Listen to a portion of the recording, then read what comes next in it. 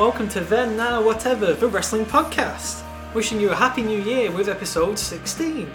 I'm your host, the Doctor Among Men, Duncan Joyce, and I'm joined once again by the hardest working Triple H mark in show business, Mr. Kyle Camberry. Hello, welcome to the show. How you been, Kyle? I've been alright. It's been a relaxing Christmas. Yeah. Spending time with family and friends.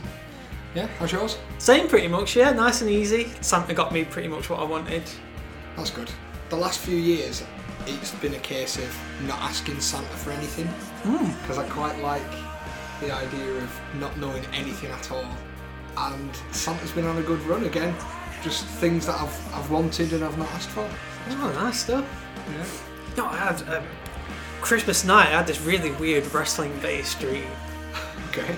It was some kind of house show, but it was in like a British theatre type place.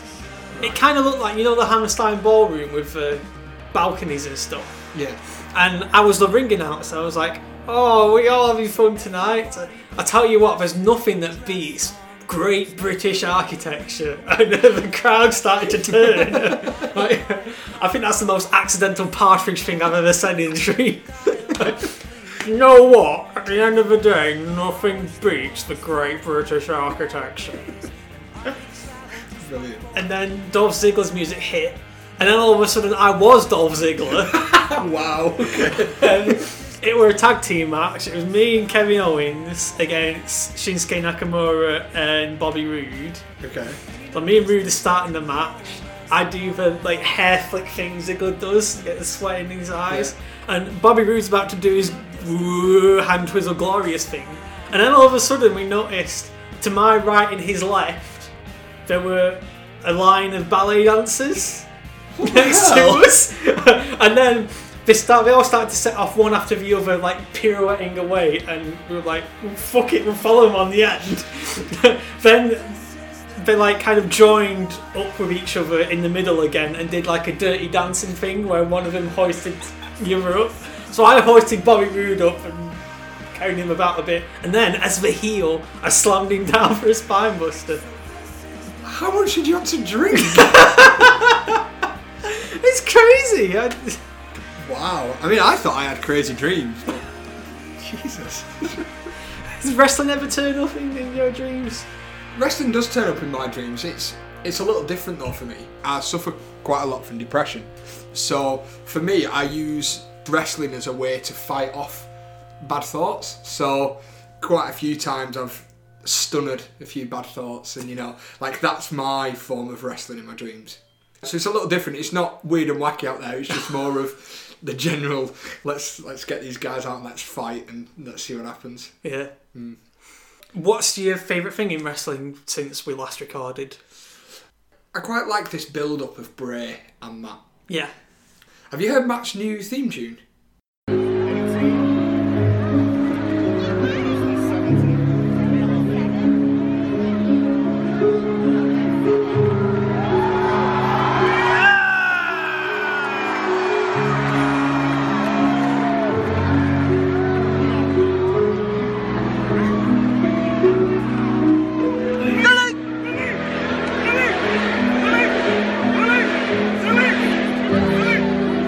Oh no, they brought it out at the Garden show. Yeah, yeah, it sounds really good. It sounds really, really good. So I'm excited for that. I don't know whether it's going to move past the Rumble or whether we'll see a match at the Rumble. I'm not too sure, but yeah. I like the slow build of it. They're going to fight each other at the 205 Live house shows. So I suppose by doing that at the live shows, you kind of giving them opportunity to try different stuff ready for when they do go on to the televised. Yeah. I mean, it's kind of like the last few UK events they've done. They've bolstered the show with 205 Live guys. And now they're doing the opposite. It's like, we're bolstering 205 shows with main roster guys. Have you seen Bray's custom, like, Follow the Buzzards Universal title as well? Yeah, very nice. Really good, yeah. And the whole Abigail stitched into it as well. Yeah. That's, it's interesting. My favourite news item is Cedric Alexander being the number one contender. Yes, for the Cruiserweight title. please, just fuck Enzo off, please. Jesus Christ. He's been one of the most consistent workers on that roster for ages, and it feels like it's been months and months since he got a shot. He's finally getting rewarded for his hard work again. Oh yeah. I'm a big fan of Cedric Alexander. He's a good workhorse.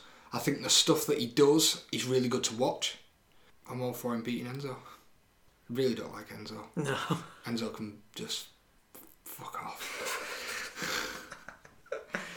I've said this before, he's the reason I don't watch 205.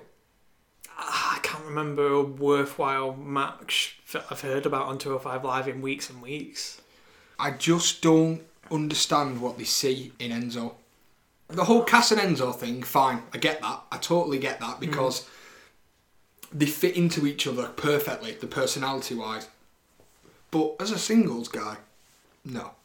I just ain't working for me either. They need to fuck him off and they need to have him as Nia Jax's manager. Yes, absolutely, yeah. It is a good push for Cedric. But we all know how the booking system's going to go. You never know. New Year's Day might be a new start in some way. That's a good point. Hopefully be 2018 by the time you're hearing this. So another year wrapped up, 2017 out of the way. We thought we'd take a look back and see some of the things that we enjoyed the most about the year. And again, like our episode based on 2016 last year, we're going to remain mostly positive and look at like the best of stuff and things we enjoyed. 2017 in general, Kyle, what's some of the things that crop to your mind immediately when you think back about this year? AJ Styles, a big one. But we said this last year. He's outstanding. Any match that he puts on, whether that's SmackDown, House Show, pay-per-view, you're kind of getting your money's worth. You could pay for your ticket and just watch AJ. That's kind of what he brings to it. Samoa Joe, another one. Yeah, finally on the main roster now. I've heard little bits and bats about the way that he conducts himself with his moves are a little dangerous. You know, we saw with the Rollins thing. But other than that, again, he puts 100% in. The crowd love him, you know, whether he's good or bad. I think that he's one of those guys that you could kind of see like you've got like your hidden character, and then you've got Samoa Joe that's going round and hitting everyone, and it's like, right, who's controlling this guy? Who's controlling this guy? He's that perfect. Do you know what I mean? That perfect monster, you know, that makes it realistic. Because you wouldn't have someone like Braun or Brock doing something like that. Whereas he's your. So it's like a monster, but it's kind of more of a wily monster. Yeah, and he's your more down to earth monster, so it's more believable. And then you'd have like what I'm going to say.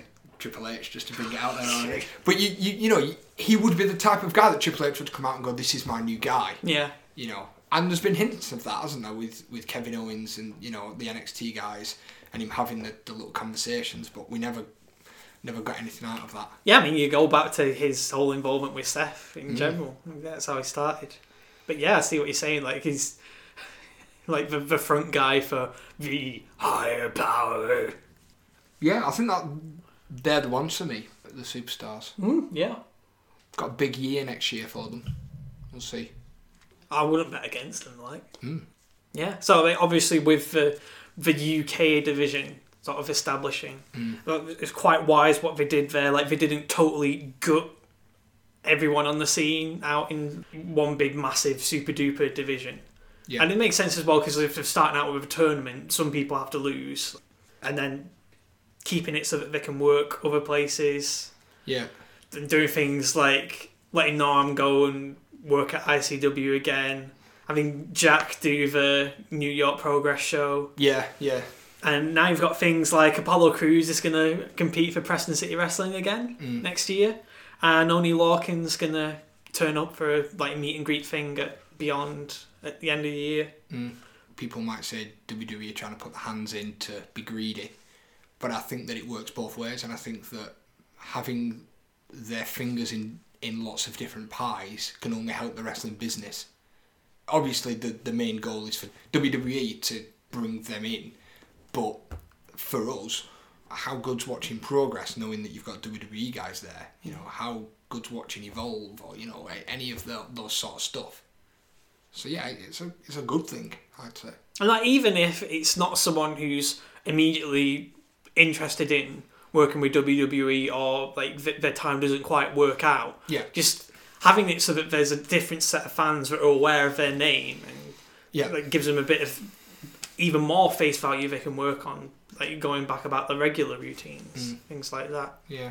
It's like the Mae Young Classic is the same sort of thing as well. Lots of really good wrestling, lots of fresh names, lots of names that, if you had a sensibility of enjoying independent wrestling, you'll be familiar with, but you're not necessarily going to be familiar with 100% of the field. And I had a heck of a lot of fun, Yeah. And the other thing that sprung to mind is this sort of evolving pay-per-view calendar we've got now. Yeah. With the network the way it is, and with the two individual brands. So we've sort of seen it slow down a bit more as we headed towards the tail end of the year. And Yeah. I think they've kind of decided maybe they did one too many events, and there's only going to be like 1 or 2 months next year where there's more than one network special. I quite like these pay-per-views, and I think the network specials work, but I know what you mean, that, I think there maybe were 1 or 2 more. I think the problem now is because NXT's getting bigger and bigger and bigger, it's, bringing in not only space for them, I know they do theirs on a Saturday, but by doing theirs on a Saturday, I mean, well, your most hardcore fans might want wrestling every day of the week, but you don't want to overface a fan. So, yeah, maybe calming down with the pay-per-views, and even if, I don't know, you take out your shitter ones, so then you only have your main, like NXT, basically, and, they only have their main pay-per-views. They don't have your mid-card pay-per-views and stuff. And I think maybe your quality would go up if you did it that way as well. Give a show 2 months to build something up. You may get something at the end. I mean, exactly, that's the way it was the original brand extension when they were doing brand exclusive pay-per-views. Yeah. It's really good because you get certain storylines get blown off on television, if it's the month that they're not on pay-per-view.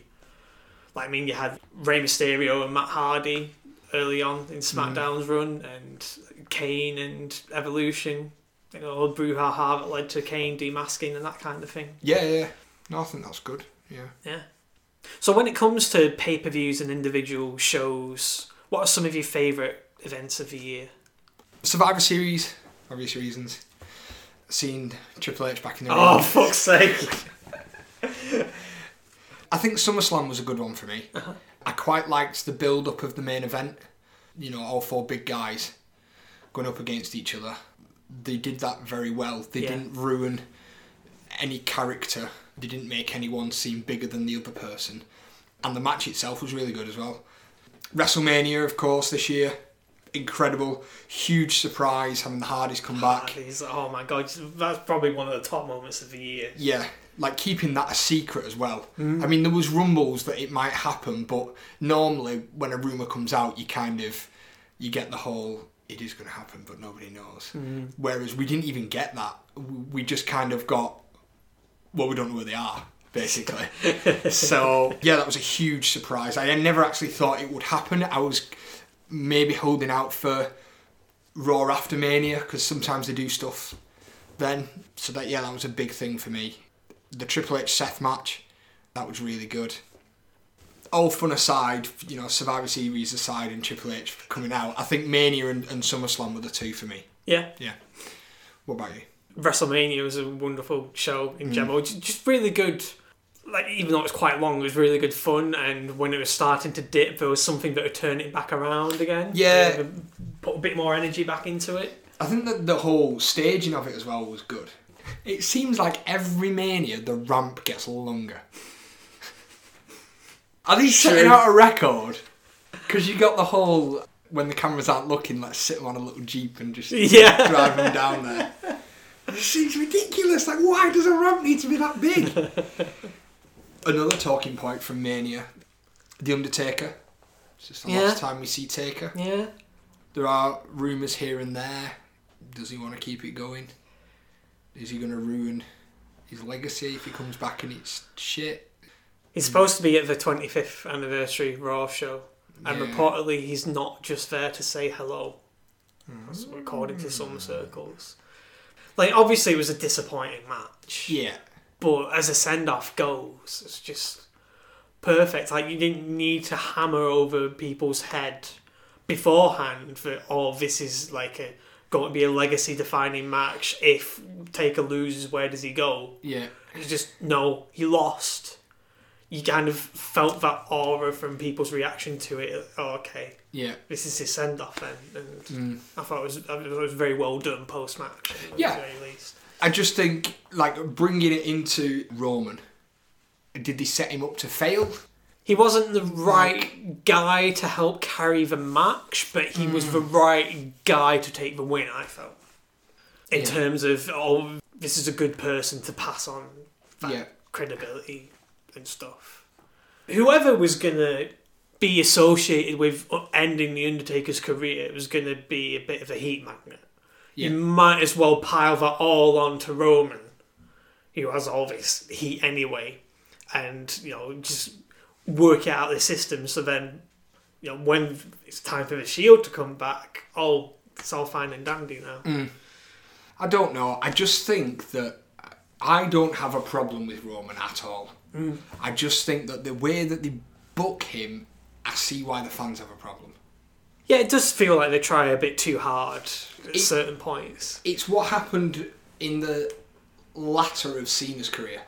Yes, yeah. The way that they booked Cena kind of got the fans on his back. And, he's going to win this, he's going to win that, he's going to do this, he's going to do that. We all knew what was going to happen. That's now being mirrored with Roman. And we know what's going to happen next Mania. Why should we know what's going to happen next Mania right now?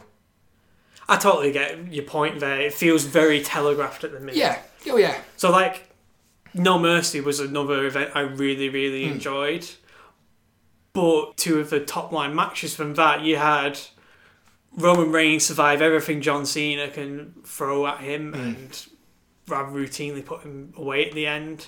Brock Lesnar survived everything Braun Strowman could throw at him and then rather routinely won at the very end of the match. Yeah. I wonder who's going to face each other at WrestleMania. Dropping hints is fine. Shouting it from a mountaintop, not so much, I don't think. But I mean, as far as other events go, like I was saying, WrestleMania is really good. Survivor Series had a lot of worthwhile stuff. Ironically, not the Survivor Series team matches, I felt. You had Shield and A New Day. AJ and Brock. What a wonderful match that was. AJ and Brock was a fantastic match. Yeah, for sure. Just again, like last year, the Royal Rumble was a super consistent event and people just seem to be sleeping on it from the looks of things. Yeah. Like, I mean, I know I've been praising WrestleMania and Survivor Series, but I thought as far as like the big four shows coping with the expanded format, I thought the Royal Rumble did the best job out of this year. Yeah, 100%. They're going to have a difficulty this year. Well, I like that they've got a Women's Rumble. How it's going to fit into the logistics of everything is where it might struggle. I mean, my suggestion was you make it like the old Elimination Chamber pay-per-views when there were two chamber matches. You put one at the start, you put one at the end of the show. Maximise your distance between gimmick matches. It help stem audience fatigue, and it helps the matches which are, let's face it, the star attractions of the show get the most over. Yeah. You hear it first on the podcast, okay? Yeah. So, this is, you're saying, split it up. Yeah. So, one at the front, one at the back. Okay. Yeah. Minimum 5 years' time, Women's Royal Rumble will be the last match at the Rumble. I'd be very much up for that, yeah, absolutely. That's the way it's going. They're doing the first of this, the first of that, the first of the other, the first of who knows. And there's some good quality women wrestlers as well, some really good quality. They have done a very good job of widening the field in the women's division these past few months. Is Paige not doing so good? She got injured. She took a bad fall at Uniondale house show last night, and we don't know if it's a shoulder or a rib, but she was able to leave the ring of her own accord, and apparently she was doing a lot better after the show. So hopefully it's not too much.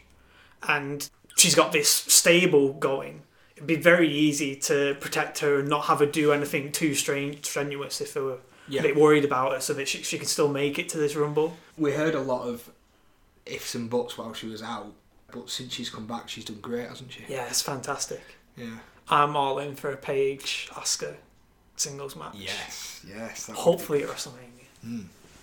Like that. Other shows I thought to mention: Great Balls of Fire in the summer. Yeah, shit name, but I know, yeah. you know. It's probably my favourite single-branded pay-per-view. Really? Yeah, Alexa and Sasha. Was that? Did they have the ambulance match? Braun and Roman had some kind of match. Yes. Yeah. And that was good. Joe and Brock I enjoyed. And there's something with the Bar and the Hardys as well. Another thing that's delivered. Yeah. The final night of the UK tournament. Very good. Filled with great stuff. Very good. Go check out our episode 9, I think it is. And Yes. you can go back and watch it with us. And then NXT, every takeover event this year has been thoroughly enjoyable. I mean, not even this year, just any I'm starting. Any NXT event is always brilliant. Yeah. You know, pay-per-view wise. The weekly shows, there might be one that's alright and the other one, but as of the pay-per-views and the specials that they do, there hasn't been one bad pay-per-view. Nah. I mean, War Games was incredible. Yeah, I think that was my favourite of the bunch. I Yeah. was going to mention, yeah. My favourite match wasn't even, high on the card. Mine was Aleister Black and Velveteen Dream. Yeah. It was incredible. Everything that fades to black must come into the light. Here we have Aleister Black. The man who walked through darkness only to be blinded by the light that is your Velveteen Dream. There's always one that thinks that they're special. The man who is the polar opposite of Aleister Black. I'm not other superstars. I'm the Velveteen Dream. Velveteen Dream doing whatever it takes to attract Aleister Black's attention. But the truth is, they all want recognition. Not again. That's a mistake. I refuse to acknowledge a child that throws a tantrum to get attention. Hey! Say my name! Acknowledge me! Aleister Black denying Velveteen Dream the acknowledgement that he so desperately wants. So, yeah, they just blew it out of the water. Oh, yeah, the chemistry those two had was great. And as far as individual episodes of TV go, I mentioned NXT as a TV show is on a bit off a bit because they have squash matches and things. But one of the ones from the other week, from the 20th of December, that was the first entire episode of NXT I've seen in a long while, and it was brilliant. It was Roddy and Lars, sort of similar to when Lars and Cassius were there, but I thought Roddy was more well suited because he was more technical and evasive and stuff. Yeah. Then you had the tag title change hands, the Undisputed Era getting it as another good match, and then Pete and Tyler headlined it. Another really great addition to the trilogy of WWE matches. Anything that Pete Dunne and Tyler Bate do, it was incredible. They've had their 3 matches now against each other, and I can't pick which one I like. The newest one, there was a part in the match where they were both just hitting each other. Just one hook, one hook, one hook, one hook. And it went on for ages. I was just like, holy shit. But I think it's a case for them not only to have a good match, but because they're British, they want to bring their style over to the US, show them what they've got. And it gets me every time. I love the whole left hand up, bang! Yeah. I love it. So, I popped really hard when he did that to Dunn. I was like, ah! Yeah. On that subject then, how about in terms of favourite matches of the year? Like you're saying, that trilogy of matches. Yeah, so right up there. So they're definitely up there.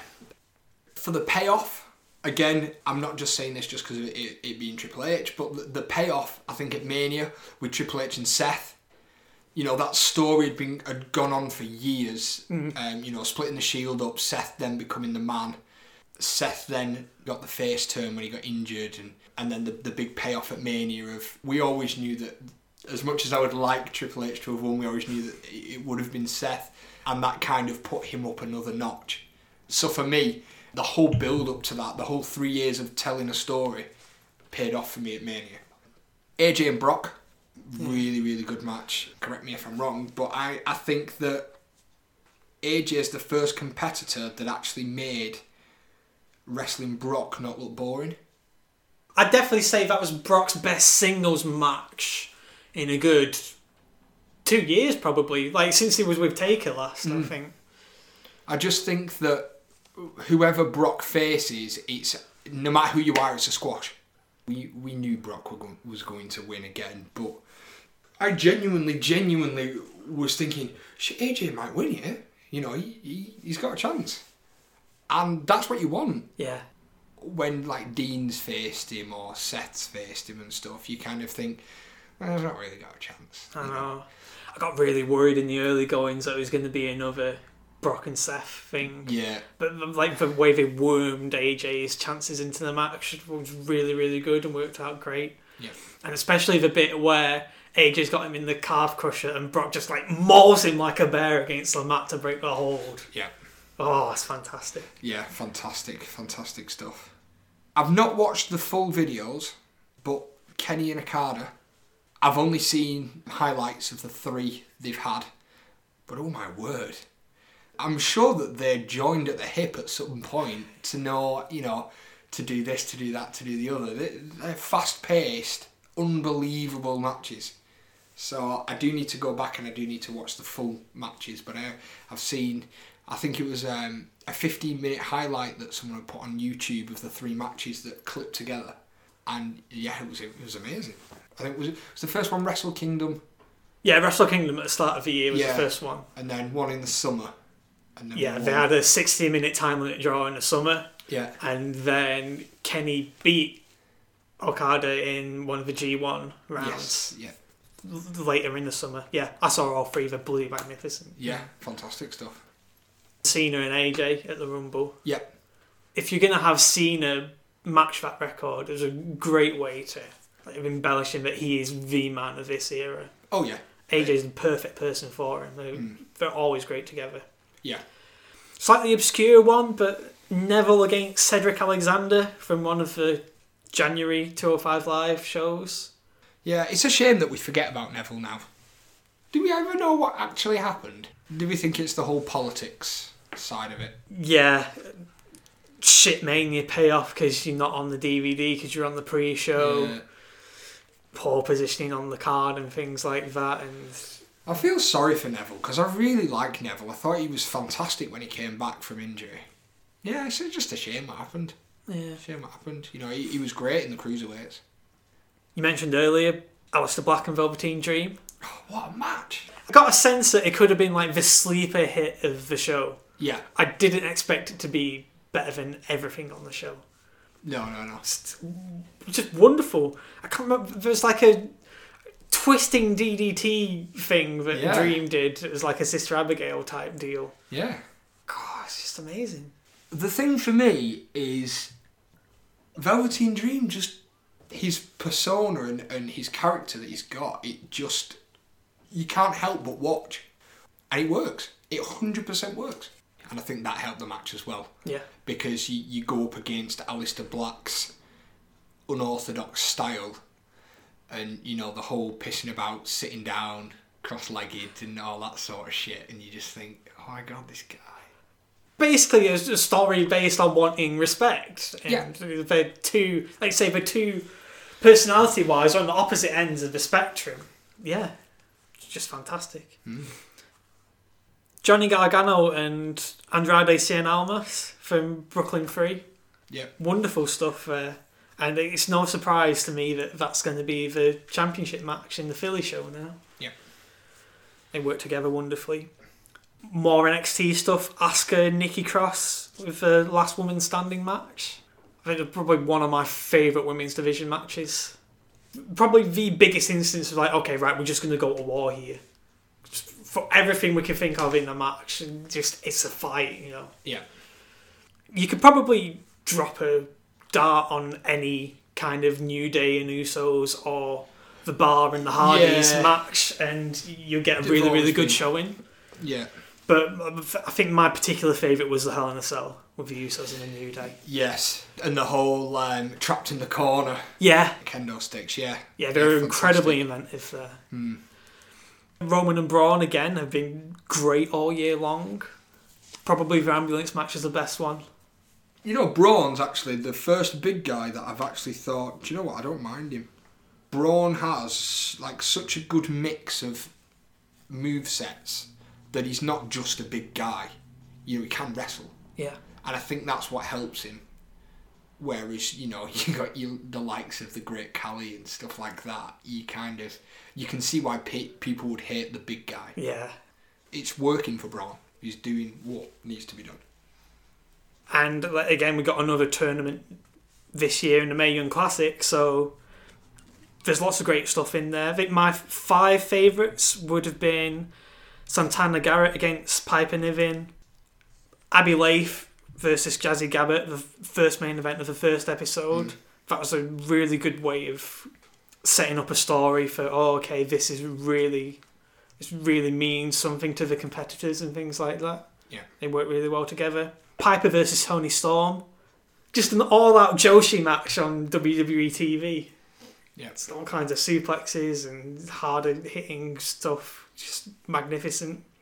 And then Kairi Sane has been probably the highlight of the tournament. So her match with Toni as well. Again, great. You know, another Stardom pairing coming off there.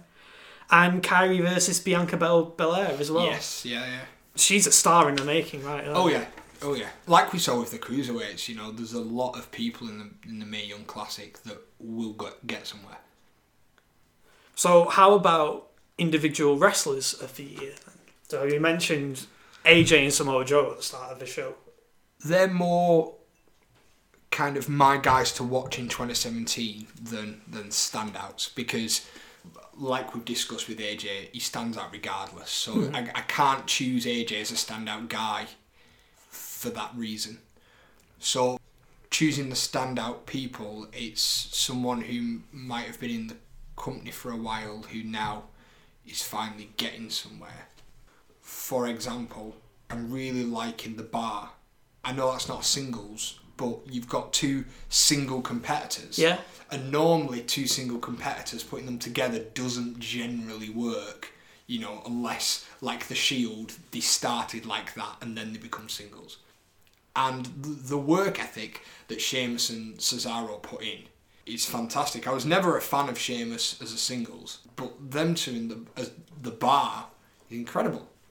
Another standout, SmackDown, Bobby Roode. He's really come into his own now. Quite upsetting that he didn't get the US title, because I'm not quite sure what the hell's happening with Dolph and what's going on there.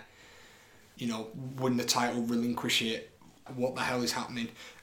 But yeah, he'd be my standout for SmackDown, definitely. Yeah, they've not kind of fast-tracked him as much as you'd have perhaps hoped, coming from the way he was treated in NXT. A standout female, Asuka, 100%. No question. Against who? All of them! Not really done anything on Raw, but I think that kind of happens when you first come in. You kind of get your first push. You should still whoop anyone else's ass, you know, within the locker room, but she needs that push now. Yeah, like you don't want to have her smother the big names right away. So if you're going to be identified as this new dominant figure in the division, you're going to be fed the scraps to begin with. So then, okay, well that's them out of the way. Then it makes it more ominous when she comes up against the bigger names like Paige or Sasha or Alexa. Yeah, I agree. Yeah, the 3. I know the Bar's a tag team, but they're 2 single guys. But yeah, they're my standouts. Yeah. No, I mean, I've thought, like, in terms of tag teams as well, I can't really separate the Usos and the New Day from each other in terms of their work this year. Yeah. They have a stunning rivalry. They've been really consistent, and they've worked well with other people as well on top of that. Like, you tend to see some schools like favour the Usos, some favour the New Day in terms of like, okay, why is this delivered? They're just neck and neck with each other. They just got it down, really. Yeah, I think for me, the Usos just pip it. The more, not real, but I don't know, something about the New Day's cheapy, comicky, gimmicky lets them down. Only a tad. Only a tad. But that's then what makes the Usos a little better than the New Day. Especially the thing the Usos have going for them as well is, well, they've had to really evolve their characters a great deal over a period of time, whereas New Day kind of like playing the hits and arsing about, as you say. Yeah, and I like the Usos gimmick as well, so that helps. I like the whole day one-ish. Yeah. They've even got Rusev involved on some of the Instagram pictures. And Rusev Day-ish. Happy Rusev Day, Kyle. Oh, thank you. Rusev as well. Oh, what a guy.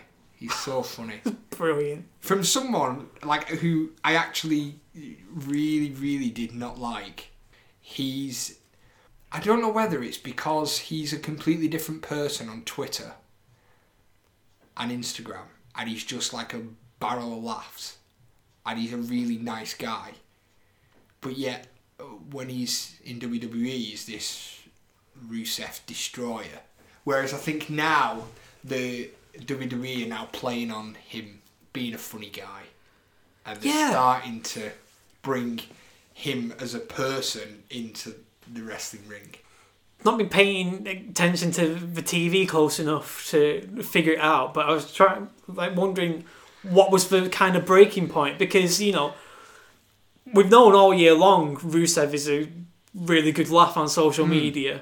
He started doing this whole Rusev Day thing when he was feuding with Orton, like way back in the autumn. Why is it like suddenly just now that he does Rusev Day stuff and the crowd in the live shows get along with it? Because like before, like, okay, yeah, everyone enjoys him on social media, but they still boo him at the shows. Oh, this Rusev Day stuff's pretty funny, but he'd wrestle Orton and people would favour Orton. Now he's like, Happy Rusev Day, everyone! And like, yeah, fucking Rusev Day! Yeah, no, I know what you mean. It does seem ridiculous, doesn't it? Other notable names, like we were talking earlier about Neville. Yeah. It's perhaps been a little bit forgotten about because of how things turned sour, but his first half of the year was just tremendous. Has he been released? Has it come out that he's been released now or not? They're refusing to let him go. What a shame. As I mentioned earlier, Kairi Sane. Just a breath of fresh air. Just Just one of those gimmicks where you're like, yes, I love you. I will do whatever it takes. Just keep going. Yeah, I know what you mean. It's a very easy character to just get on board with. And we've got to give The Miz a lot of credit as well. Oh yeah, tons of credit. I've never been a massive fan of The Miz, but over these last few years, he's done fantastic. The whole idea that him and Cena actually don't get on, I can believe. And we kind of saw that with the rivalry. You know, they pretty much said exactly how they felt.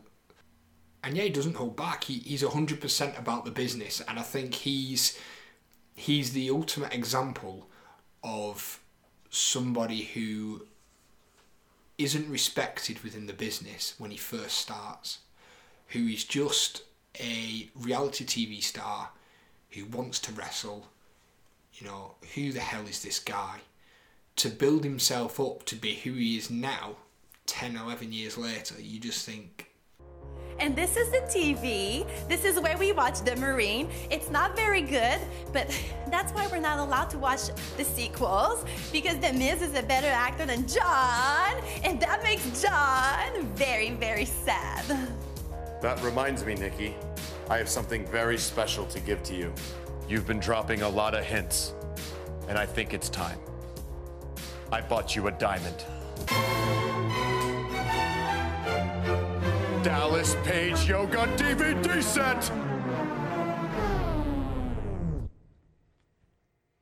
Let's keep moving. I'm John Cena, recognized. what a guy.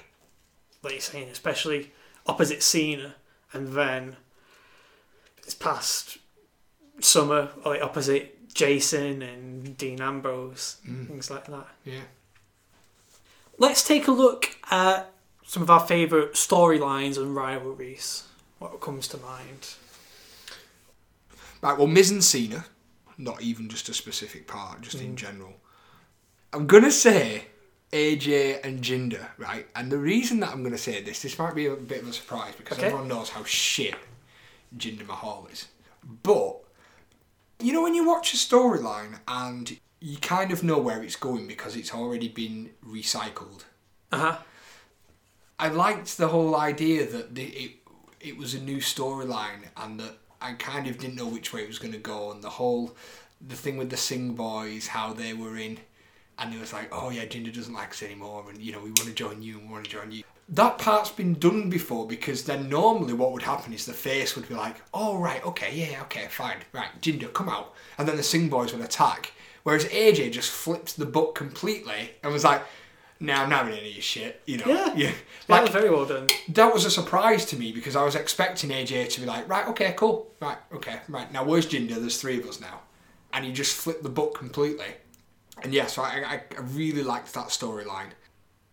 Over the past few months, the whole Braun, Brock, Roman thing has been building and brewing. I like how they're hinting at it. They're not actually, because obviously it's got to be a slow build for Mania. But I like how, you know, I don't know whether it's because they've not got any other stories to do, but it pops up every now and again of Braun giving Roman a bit of a hit, and Roman, you know, the opposite way around, without it going on for weeks and weeks and weeks, you know. So that's a good storyline. Not so much a storyline, but the whole Hardys, are they broken, are they not broken? The whole backstory to that of, are they getting the rights to it? Can we do this? Is he woken? You know, delete. So yeah, so they're my few that I've quite enjoyed. Most of mine have cropped up in like the match of the year rundown, Bate and Dunn, Braun and Roman, the Usos and the New Day, the Hardys in the Bar. Lots of really, really good pairings with lots of fantastic chemistry going on this year. As a whole, 2017 was the year of the tag team split. In terms of really drawing proper pure emotion from you. Yeah. So you had Kevin Owens and Chris Jericho, the Festival of Friendship, one of the all-time great Raw segments. Yeah, I 100% agree with that. Like I said, it's really not much, especially not compared to this, but comes from the heart, man. Thanks. Go ahead, open it. Okay. Dude, I can't. I didn't know you were gonna get me anything. I know it's not much, but it's perfect. A new list. I mean, it's great. I mean, the other list is getting beat up and it's getting full.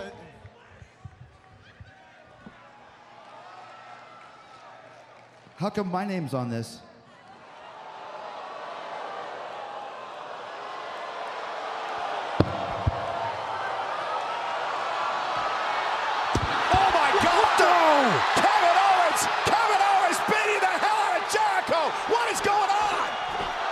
Usually when there's a pairing and they're both heels and you have to split one from the other and get sympathy on one person, that can be quite hard. But the way they drew it out, with Jericho being more sort of earnest about what being with Kevin has done for him and things like that. And it was just funny beforehand as well. Chris, I have 2 kids. I can't be having them see this. You don't even have any pants on.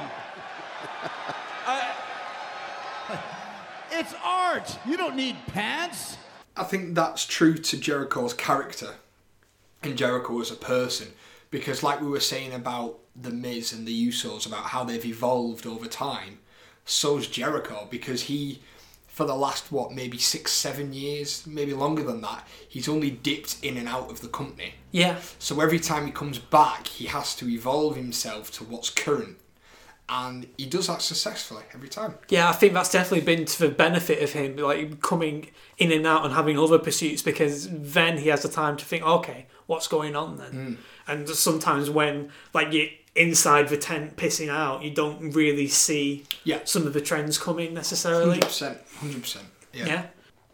Another highlight for me was Andrade Cien Almas, the way they've had his character turn things around. So this party boy, his kind of wheels were spinning at the start of the year. Yeah. They brought Selena Vega in and really kind of resharpened his focus, and lo and behold, he's the champion by the end of the year. Yeah. That was very, very well done.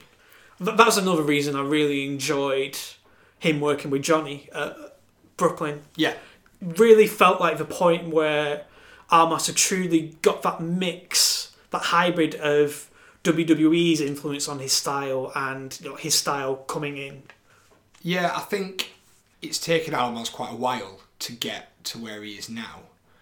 And sometimes when they sign the bigger guys, you can kind of get lost in translation a little bit. And that's kind of what happened when Drew McIntyre came. Because we all know Drew. Drew, used to be in the roster. He was part of 3MB, and he'd not been away from the company for, it was only, what, is it 2 years, 2.5 years? 2 or 3 years or something, yeah.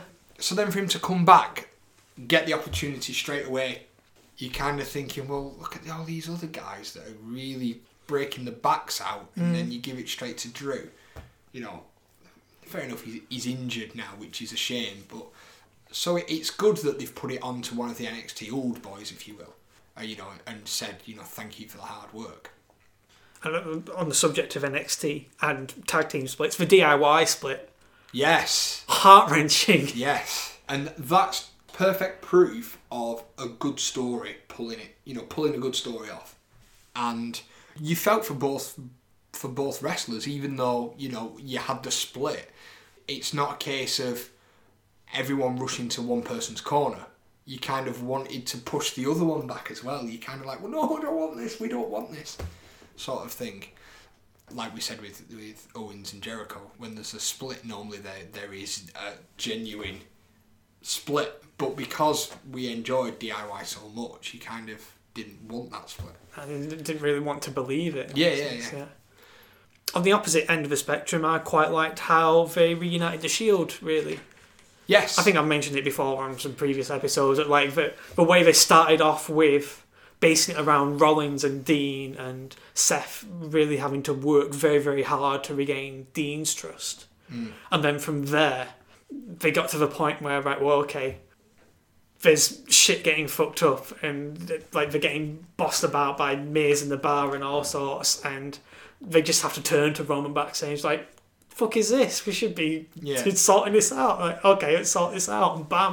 And I don't want to get into an argument with fans at all, but what's the difference with Roman in the Shield or not in the Shield? Like, the crowd reaction is completely different. Yeah. They cheer him now. Why? He's not changed. I can't remember quite the verbiage of it, but there was one tweet around the time they just finally fully got together and like, okay, so you guys were asking for a Shield reunion. Well, Ambrose and Rollins have been teaming for a couple of months now, and you're like, yeah, okay, but you're like, no, we want the Shield. And then Roman came along and you're like, okay, yeah, we're really happy now. So what you really wanted was Roman? Yeah, exactly. Yeah. Like, I think sometimes the fans just want a reason to boo. They want a reason to fight the system. And Roman's that reason. I mean, he's not now he's back in the Shield. But we all know what's going to happen when the Shield do eventually break. They'll go back to booing Roman. And it just seems ridiculous. He just can't win, really. Like, oh, stop being the bloody focus of the show and things. So it's like, well, okay, I'm going to win the secondary title on the show and make that important. Like, oh, stop wearing it like that. Yeah. We should call it the Intercontinental title because you wear it like a TP house. I mean, don't bother me. No, I just think it's daft. I think next time Roman comes out, he should do a Bubba and just jab it round his neck. Oh, we need that more. Fuck round my waist. It's round my neck. How about most improved performers of the year? Braun. 100%, yeah. Braun. Obvious reasons. I think he's improved 100% from coming away from the Wyatts. Like, that's not even a detriment to him. You know, it is what it is. He was good when he was with the Wyatts, but I think if you were going to try and get him as a singles guy, taking him away from that, and I'd like to know actually who's had the input with him. You know, who's sat him down and spoke to him about. I'd like to think it was Triple H, but. You know. But yeah. Triple H just understands about being a big guy and a monster wrestler, yeah. But I just think that just say thanks to the guy that's actually, helping Braun and sitting him down and saying, you do this, do that, do the other. A lot of credit's been put towards working house shows with the Big Show, I think. Right. Yeah, I think he would be the main, like the big one of the biggest improvement. Yeah, 100%. I'd like to say Jason Jordan just because I liked his stuff in NXT. I mean, he's got a shit storyline, but he's a really good wrestler. He's a really good wrestler. Yeah, he's been very consistent in the ring, and I mean, I know we're at the point where he's a tag team champion again. Yeah. But working as a single is a very different environment to cope with than being as part of a tag team. But I think also, maybe. I know Dean's now out for 9 months, but having Jason Jordan and Seth working together a lot can only help Jason. Learning off Seth and learning the different things. So who knows? We'll see. Definitely. I mean, like, Seth would have probably had a lot of the same problems, really. Like, this flashy guy with some fancy moves. How does he get a bit more depth to his in-ring work and things like that? Big ones for me were the Authors of Pain. Yeah. But tailing the last year, like, oh God, who are these lumps? But hey, what a surprise, working with DIY for several months, and yeah, get things locked in. They've been very good on all of the takeover shows they've been on, I thought. They have, yeah. And again, a surprise with them being big guys. Yeah. That they can wrestle. And I think that's what they need to do going forward. I think there's no point in just getting some big lump because he's huge. Actually get someone who's a big lump but can wrestle. That's kind of the big mixture. I look at Walter, for example. Yeah. Progress, he's a big guy, but he can do his stuff. So what's the issue? Yeah, wonderful fundamentals in general, really. Yeah. Feels a bit weird for me saying this because I don't think he ever really dipped in the ring, but again, Andrade Almas just really got on point in terms of where he was going and what he was doing this year. And another big name that's come through for me is Peyton Royce. She was someone at the start of the year, she'd be in multi-person matches and she can be a credit to herself and stuff like that. But now it's the point where she'd be in a match with several people. I'm like, she's the standout person. Like, she's not filling in the field. Yeah. Like, she does something that makes you remember her instead of like, that was the match she was in. Yeah. She has the best perfect plex ever. She's got a good moveset.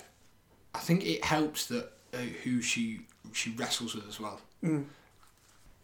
What about things you'd hope to improve next year? What's your kind of wish list of things like, right, this is how things should be corrected? I'd like to see more truthful storylines. It's not about getting on the mic and getting the dirt sheet out, but I'd like to see more of this blurred line. Like we saw with Cena and Miz and Cena and Roman. This blurred line of what's real, what isn't. I think that really works. Yeah, so you want to feel kind of like genuinely awkward as opposed to like, I'm supposed to feel awkward for this person. Yeah. But Like a perfect example is I absolutely love the idea that you've got 3 new girls on SmackDown, 2 new girls on Raw with Paige. Yeah. And they're beating the shit out of everyone. Great. Absolutely great. Stephanie McMahon comes out and she announces the Royal Rumble. What does everybody do? We're all friends, Royal Rumble! I know, yeah. Woo! But I think I was a little bit harsh on that initially, because now I found out none of the people in the ring other than Stephanie knew what the announcement was, what the fuck was going on. Yeah. So, that's fine. But again, like this is a big thing for my wish list, for the role of Stephanie. Why is this big moment for the women's division this big self-aggrandizing moment for Stephanie McMahon? I was like, okay, children, the adults are in the room now. I can announce the big important thing that's going to happen. Yeah, unless it was her idea. It's possible. I don't know. I mean, I totally get where you're coming from. I'm just trying to play devil's advocate. I couldn't ever see Vince announcing it. Who would you rather have had announce it? I'm not necessarily against Steph being the one to announce it. Just against the idea that she doesn't give a fuck. She's not afraid of the entire women's division being in the ring. Possibly being able to beat her up. Yeah, so again, it's like I was saying, down to storyline of maybe she should have kept her on the ramp. Yeah. Saying like, okay, as you were, and then the women can react however the hell they want. Yeah. Her being front and centre, they are, yes, appropriating the Daniel Bryan shtick. Just see, that might have worked better, because if you were on the ramp, the girls would have celebrated in the ring, but then you would have gone back and maybe Paige and Absolution, or whatever they're called, they would have then cleared the ring, and it'd something, been like, yeah. Oh, they're ready for the Rumble, and I mean, I'd have been all right with them just eyeing each other suspiciously till they go off air, or just looking individually excited. Because you saw that I went back and looked at when they announced the women's Money in the Bank match. Like, Tamina had a big, massive grin on her face. Like, you could tell they were relishing this opportunity, but like individually, because they're just beating the shit out of each other, you know. But yeah, that's one thing that I'm looking for in 2018 is that blurred line of, I want that awkwardness. Yeah. I want to feel like I don't mind either one of them winning. Like that blurred line of, he's not a face, he's not a heel, he's a person. I'd like to see more, like when a match is being put on, like something is on the line in this match. More stakes. Yeah, more stakes, because I feel like more matches now are just put together and just like, right, you just go wrestle. Or just fill out the card. Yeah. Whereas I think that every match, there needs to be a stake to it. Look at the Attitude Era, forget the fact that titles used to change hands every 24 hours, or the fact that, there was a weapon used nearly all the time. Every single match that JR and Jerry Lawler introduced, there was a meaning behind that match. There was stakes for that match. We don't have that anymore. And I think that's what's missing as well for you to get invested into each match. Because sometimes you switch off. Tone is of very big importance, really. Yeah. Like, even from like how the announce teams treat it. Like, if they're plugging other shtick mid-match and things like that, like, oh, well, they've zoned out. Yeah. Do I really need to pay attention now? Yeah. I just want people to stop going missing on SmackDown for months. Like, Ty Dillinger's turned up this week on SmackDown. 10! Probably for the first time in 10 weeks going off. Like, I know they have an hour less than Raw, but just people go weeks without getting any storyline, any airtime. Dolph went missing forever, and he did this, I'm not just an entrance stick, which meant that Bobby Roode had to go missing forever. I think NXT, they only have an hour a week, and they do a pretty good job of switching people in and out, I think. Yeah. To keep the show fresh. SmackDown's the same old faces getting a limelight, and then a lot of people with nothing for them. Yeah. That's a big irritant of mine. My other big one is I just like heels to be booked a lot stronger. And some turns especially. So like Jack Gallagher turned heel early summer, and it's been probably the most impotent heel turn I think I've ever seen. He's been resoundingly beaten like a drum ever since. I can't think of a match he's won. So like, what's the point of turning him heel then if you can have him lose all the time? It's how you do it as well. it's the whole heel to face, face to heel switch, isn't it? That it's so much easier, I think, to switch from a heel to a face, which sounds ridiculous because it's so much easier to be a heel. But because if someone's getting a beat down, you come out and save them, you're a face straight away. Yeah.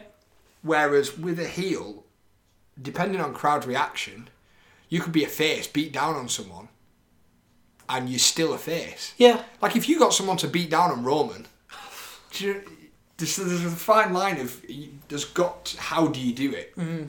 But yeah, I know what you mean about Jack and the way that he turned.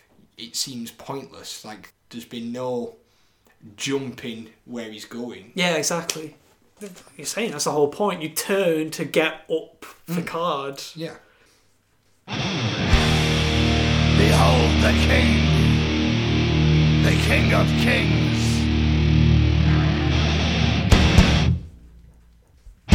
On your knees, dog. Anyway, it's onto your favourite category, the one we've all been building towards. The Triple H moment of the year. Kicking Jason Jordan out of the Survivor Series team. Oh, poor lad. He's not really been around this year, has he? You know, let's be honest. Yeah, not a great deal, no. But when he has been, he's been important. He came back at the beginning of the year, said to Seth, "You've got no chance of having a match." Seth then blurred that line a bit by coming into NXT. They had the match at Mania, disappeared for a while. We saw him speaking to Kevin Owens, and we teased something there. And then he came back in November, and it was a good Survivor Series match. I loved how the match was won. That was cool. Yeah, so there's not really a favourite Triple H moment, because I suppose if you add all them together, it is just one moment. But I think that's kind of where, sadly, Triple H is only going to pop up every now and again. Oh, that's a shame. It'd be nice to see him get a belt like last year.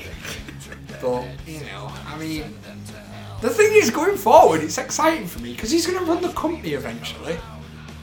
Well, I mean, you're saying going forward, they were falling over themselves backwards to give him possible future storylines in that Survivor Series match. He fucked over Kurt, he fucked over Shane, he fucked over Braun. Oh, do you know the best thing ever? Go on. Was him walking into the LED screen. Oh yeah, that's great. Even as big a fan as I am of Triple H, that was hilarious. In general, Triple H, when he comes back, he does the right thing. It's exactly like he was with Seth at WrestleMania this year, with Roman the year before. He comes back to make a name of himself so that he can put someone over that's going to be like in the catbird seat for the rest of the year. I think the whole shtick behind him burying people is now slowly disappearing. All jokes aside, we knew in the Attitude Era, he would bury anybody. Yeah. And he just wormed his way up the company. We know. But I think that as he's got older and as he's got more responsibilities, he's now trying to give back. And over the last few years, you can see that. And I think as well, at Survivor Series, as much as everybody hated how it finished, I think he put Braun over. He pretty much pissed on the Kurt and Jason Jordan storyline. But I mean, who wouldn't want that to be pissed on? Because that's a ridiculous story. Yeah, from Survivor Series, it's not like he's stayed around and he wants to do different things. He's now back concentrating on NXT. I think that's his biggest success, though, isn't it? NXT. To be fair, nobody can knock him for what he's done. He's been a very sound guy for helping people with their futures from a backstage standpoint. Yeah. One of my favourite Triple H moments have come. They're off television, but they're not like fully outside the ring. He just larks about on house shows now, and it's hilarious. So like his dad dancing with New Day, things like that. And then the Indian dancing with the Singh brothers, and then just layers them out with the pedigree. Oh yeah, you talk about the burials. Yeah. Beating Jinder in India for the bants. Oh my god. I don't see anything wrong with that. Because Jinder's American, right? So the whole Indian tour is one of those build a character sort of things, let's be honest. Uh-huh. Number 2, Triple H beating Jinder got a huge pop. Thirdly, at the end of the match, Triple H was there with Jinder. Jinder did a bow to him, did the whole prayer thing to him. I don't think anyone saw the bad side of that. I think it was more a sort of passing of the torch sort of thing. As much as I don't want him to pass anything to Jinder, I don't see anything wrong with it. It just felt like a relief to me. Like, it's a clear indicator, okay, the experiment's over now. It's not going to be pushed quite so hard. I could see him winning the US title, and that'd give him a big, big heel heat. But yeah, I don't think we'll see Jinder for a while. And yeah, the other thing as well is him, in terms of house show, larking about, dressing up like the Shield. Yeah. I love things like your dad's cosplaying as Roman while he was injured and sick. He looked good though. He did look good. He looked better than Kurt. Kurt didn't look good at all. Oh, bless. God. I was still marking out so hard when Kurt did it though. It's one of those stupid things people suggest on Twitter, like they're never going to do it, No. Fucking hell, they're doing it! Yes! Just to end on, what about stuff outside of the WWE? Like, we brought up Kenny and Okada. Is there anything else? Well, the Progress stuff, fantastic stuff on there. Been keeping up to date on the episodes that have been afterwards. Like we said in that episode, the independent stuff is just getting stronger and stronger and stronger and stronger. And it can only benefit everyone. The fans, the promoters, the company itself, WWE, and, you know, may that build continue. Yeah, for sure. So, like you mentioned, the Progress show we went to, Chapter 57, gets a big hearty recommend from us. Check out our previous episode to hear our thoughts on that. And the other Progress show I'd definitely recommend from this year was Chapter 45, which is another show I attended live. So I had Pete Dunne and Jimmy Havoc in a death match. Really, really good. Like the wildest Progress match I've seen live. Wow. And it was Mustache Mountain against South Pacific Power Trip. Really, really good match. Yeah. It's probably their most consistent card of the year outside of their big events, I think. Yeah. Ring of Honor had a few highlights as well. So the Supercard of Honor 11 had the unbelievable Young Bucks and the Hardys ladder match. Yeah. Right before they went and did another one 24 hours later. Yeah. WrestleMania. We didn't know about. No, yeah. And Cody and Jay Lethal had a pretty good bull rope match as well. Again, speaking of Lethal, at the 15th anniversary, he had a killer last man standing match against Silas Young. Yeah. Really, really brutal. Like, they upload the pictures of the skin and stuff from taking the lashings and all that. Looked really, really painful. Japanese stuff, yeah, we talked about Okada and Kenny. They've had a tremendous year together. Okada's just a wonderful big match performer now. Been champion all year long. Oh yeah, young. Love it. He's been champion throughout the year, and he's delivered with everyone. His match with Shibata, it's really unfortunate what happened to him in terms of the injury, but it was good. Drug another good match out of Farley. Incredible top line performer. Well, while we're still on the subject of that, before we move on, what are your thoughts on Jericho and Omega? I think it's really interesting. You could kind of see something was going on because they were bantering back with each other on Twitter. Now, the rumour is that WWE are involved with this. I've read somewhere that they're doing Wrestle Kingdom, then Jericho's going to be in the Rumble, Omega's going to come out, cost him the Rumble, they're then going to have their rematch at Mania, and then Omega's going back to New Japan. So they're not actually signing Omega because of the whole Omega doesn't want to leave Japan. But WWE have... I mean, I don't know how true that is, but that's what I'd read on, the good old Bleacher Reports. Oh, right. So who knows? It sounds a little far-fetched to me. It'd be cool if it happened, but my understanding of it was Jericho's got this big cruise coming up in the summer. He reached out to NXT, like, oh, do you want to do stuff here? And they're like, nah. So he went to Ring of Honor instead, and then through that he got involved with New Japan. He's doing pretty well for himself, really, like building up interest for this match, like the way he's attacked Kenny and stuff in the press conference and things like that. And he's like he works very well with the way the Japanese wrestling media works. So like the way he's been talking about Naito and things like that. It sounds like he's really working towards a match with Naito somewhere down the line, possibly. But yeah, I'm excited for it. Yeah, 100%. Yeah. I think most big hardcore New Japan fans really wanted a Kenny and Ibushi match. But if we're not going to get that, I think Jericho, as far as like a newsworthy opponent for Kenny, probably as big as you can get, and it's going to put a lot of eyes on that product. Yeah.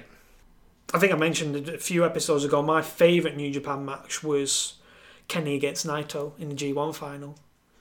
They were hellacious together. Like, it really felt like they both wanted it. He also had some good matches with Tomohiro Ishii, who's like one of the most underrated guys on the scene. A couple of other things that I enjoyed were Hiromu Takahashi's run as the junior heavyweight champion, and he's been really good building his character as well and having sort of unusual persona. Like his matches always delivered as well, like with Ricochet, with Kushida, all kinds of opponents. And the other like unexpectedly fun thing is the Taguchi Japan faction. Yes. Which is just kind of like a cheeky knockoff of Los Ingobernables de Japan. Yeah. And it's just like, oh yeah, well, yeah, you're Los Ingobernables de Japan. Well, we're Taguchi Japan, yeah? And just crazy old Taguchi just thinking he's running like a football team and stuff and having a bit of gas with a whole revolving door of characters. I think that the whole idea behind it all is quite fun. You can see that they just want to have fun. Yeah.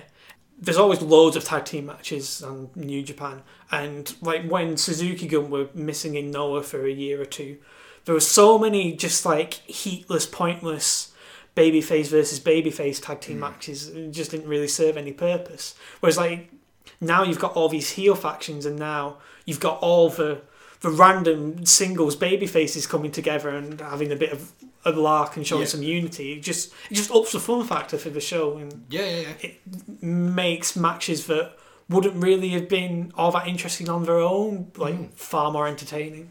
No, 100%. Yeah. So I think it's been a good year in general, really. Yeah, I think it's been a fantastic year. Let's see what happens in 2018. Yeah, and it feels like there's more wrestling in the world at this point in time than there has been like more notable wrestling, certainly. I think this time next year we'll look back at this episode and we'll have much more to say in regards to wrestling as a whole.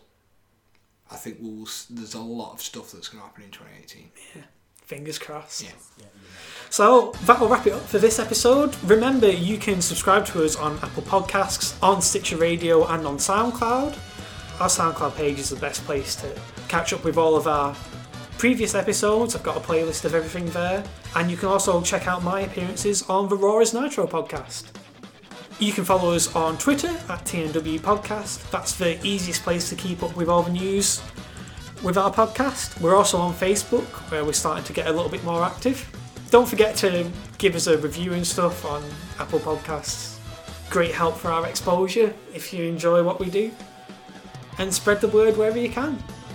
And check out ayatollahrockandroller.blogspot.com for older show reviews and little production notes on old episodes. If you don't hear from us in a good while, just expect us for the Rumble. Yeah, we will appear for the Rumble. Yeah. Don't worry about that. Alrighty, so it's a goodbye from Kyle. Happy New Year, everyone. Thank you for listening, and I'll see you next year. And so goodbye from me. Cheers, everyone, and all the best for 2018.